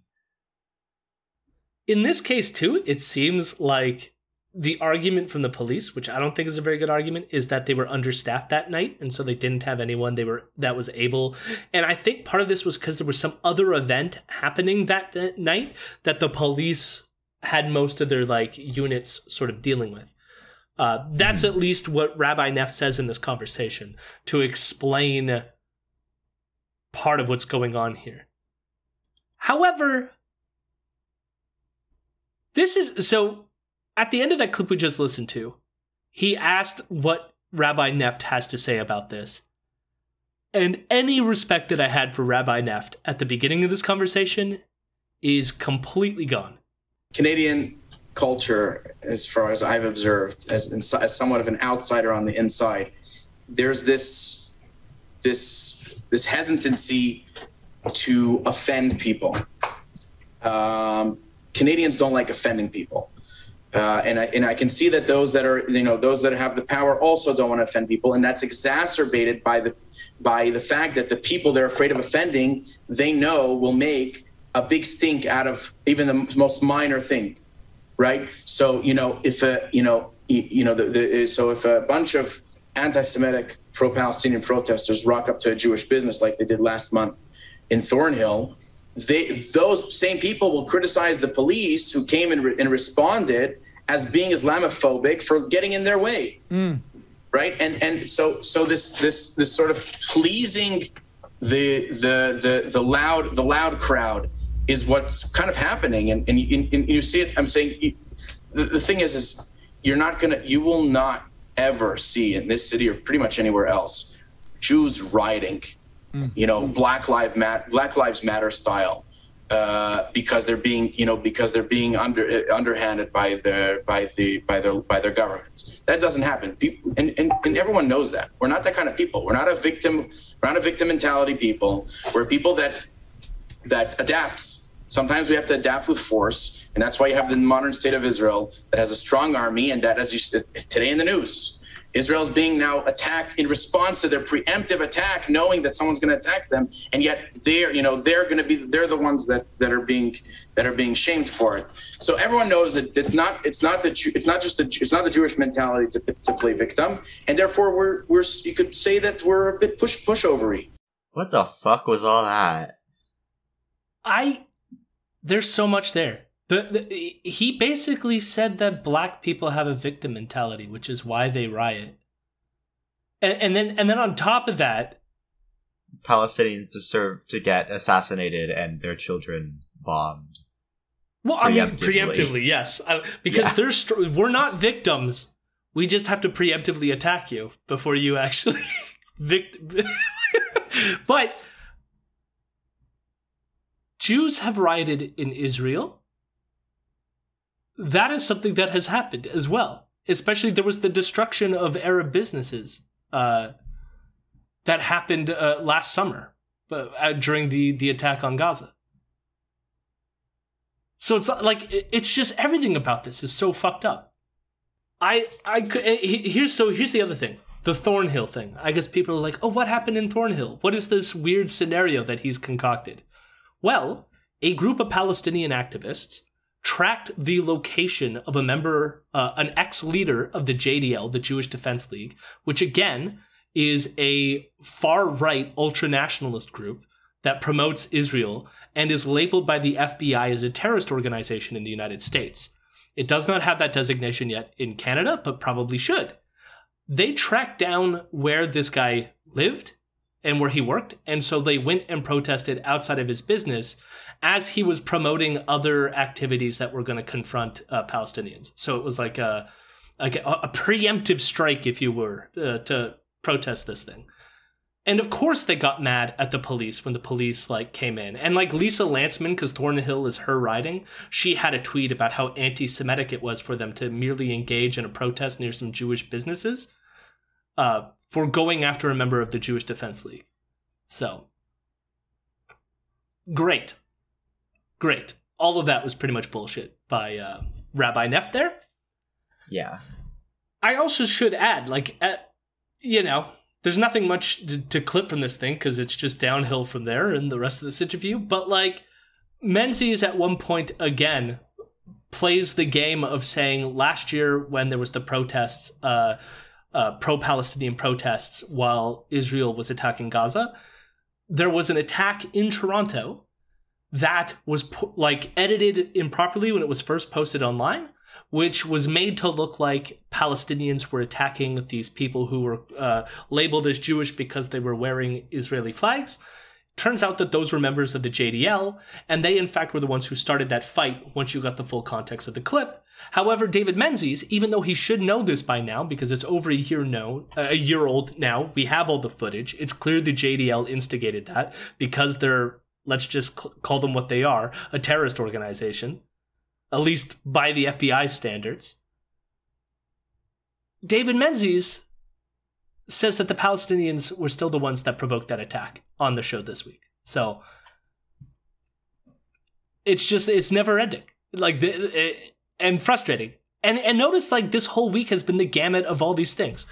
Trans people, genocide against indigenous people, Islamophobia. It's it was the whole gamut. They ran the whole fucking thing. Yeah. A lot of anti-blackness, anti-Palestinian stuff. They did touch on kind of all of their big points this week. It's really, I'm trying to think if they've missed anything really, because they got in the Bill Gates stuff, they got in the Yuval Harari stuff. They really hit all the big ones this week. I'm almost impressed they had the time. It is really bad. I don't know. This. There's. I don't know. I had a sense while listening to it. This was an escalation. It felt like an escalation. I was just bombarded. I don't know if it was just the sense that I listened to it in one sitting and try to get it all, but it felt like an escalation. No, it's a lot, and it's all I don't know. It kind of gives the impression that it's oh, it's all around you. Oh, the danger, the people who want you to eat bugs and own nothing and yada yada yada and get vaccinated and they're all there. It's all connected. They're engaging in you. Psychological warfare. Yeah. To manipulate you. And it's they who are doing it. They who live in New York and Hollywood. And our Yuval. Yeah. This one dude. Oh my god. They who are connected to major financial institutions. Don't you even fucking make that comparison, Piano. You're not allowed. You're not allowed. It's nothing to do with Nazism. That is plain old, regular, degular anti-Semitism. That is not... Who were anti-Semites? Nazis. And since Nazis were anti-Semitic, you're not allowed to call anyone else anti-Semitic. Checkmate.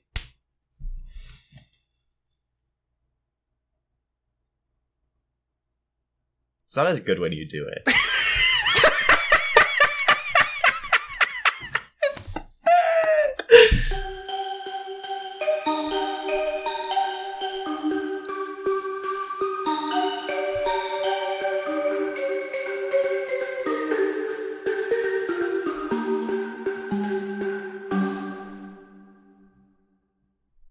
Read a book. Touch grass. That's my stuff for the week. Like, we're both doing that. We're going on vacation. I'm gonna have to edit this. It was a bit long. I'm gonna read a lot of books. I'm gonna touch a lot of grass. I'm probably gonna get bit by some mosquitoes. Go do all of those things. Run to your local swamp. Get chewed up. I want to see a moose. Yeah. I'm hoping there's a moose on my trip. I'm kind of hoping there's not. On yours? Yeah. You'll be fine. I'm at least going closer to the moose habitat. Where I may... No. What do you mean, no? I'm going to a wildlife preserve. Like... Oh, I thought you were just staying in and around the, North Bay area. No. We're going up north. There you have it. I'm in Algonquin. There's moose in Algonquin. Yeah. They're both nature-esque preserves. Anyways, we're gonna have fun. You have fun as well. Sorry it was a bit heavy this week, but I don't know. I feel like it's important to at least document this. Like it felt like a barrage of just terribleness that. Yeah. Again, I've been reflecting a lot lately about the guy who in town was like, listen to Rebel News, they tell the truth. And it's like, thankfully this time it was just some guy whipping around a 2x4 and no one got hurt. But this isn't good. People are listening to this shit, you know. So stay safe as well. Homework for the week, listeners. Learn 3 new kinds of trees. Go stare at some oak leaves. Go stare at some maple leaves. Look up what type they are. Download iNaturalist. Well, and on that note, if you support and enjoy what you've heard so far, please give us a few bucks over on patreon.com/Imperial News. If you want to stay informed about what we're doing, you can also find us on Twitter at Imperial News with a Z. We have a Discord set up. We will be doing Twitch streams again in the future. You can find videos on the YouTube channel, and all the links are in the show notes of this episode. Lastly, you can email us any question at imperial.fake.news@gmail.com. Special thanks to my friend Mason Tickle for the transition beats. You can find his work at masontickle.com. Thank you for listening. And tires! You canceled. All vehicles will traverse on skis. That's the other homework. Go engage in terrorism. Albumbia, Albumbia, how lovely are your wheat fields.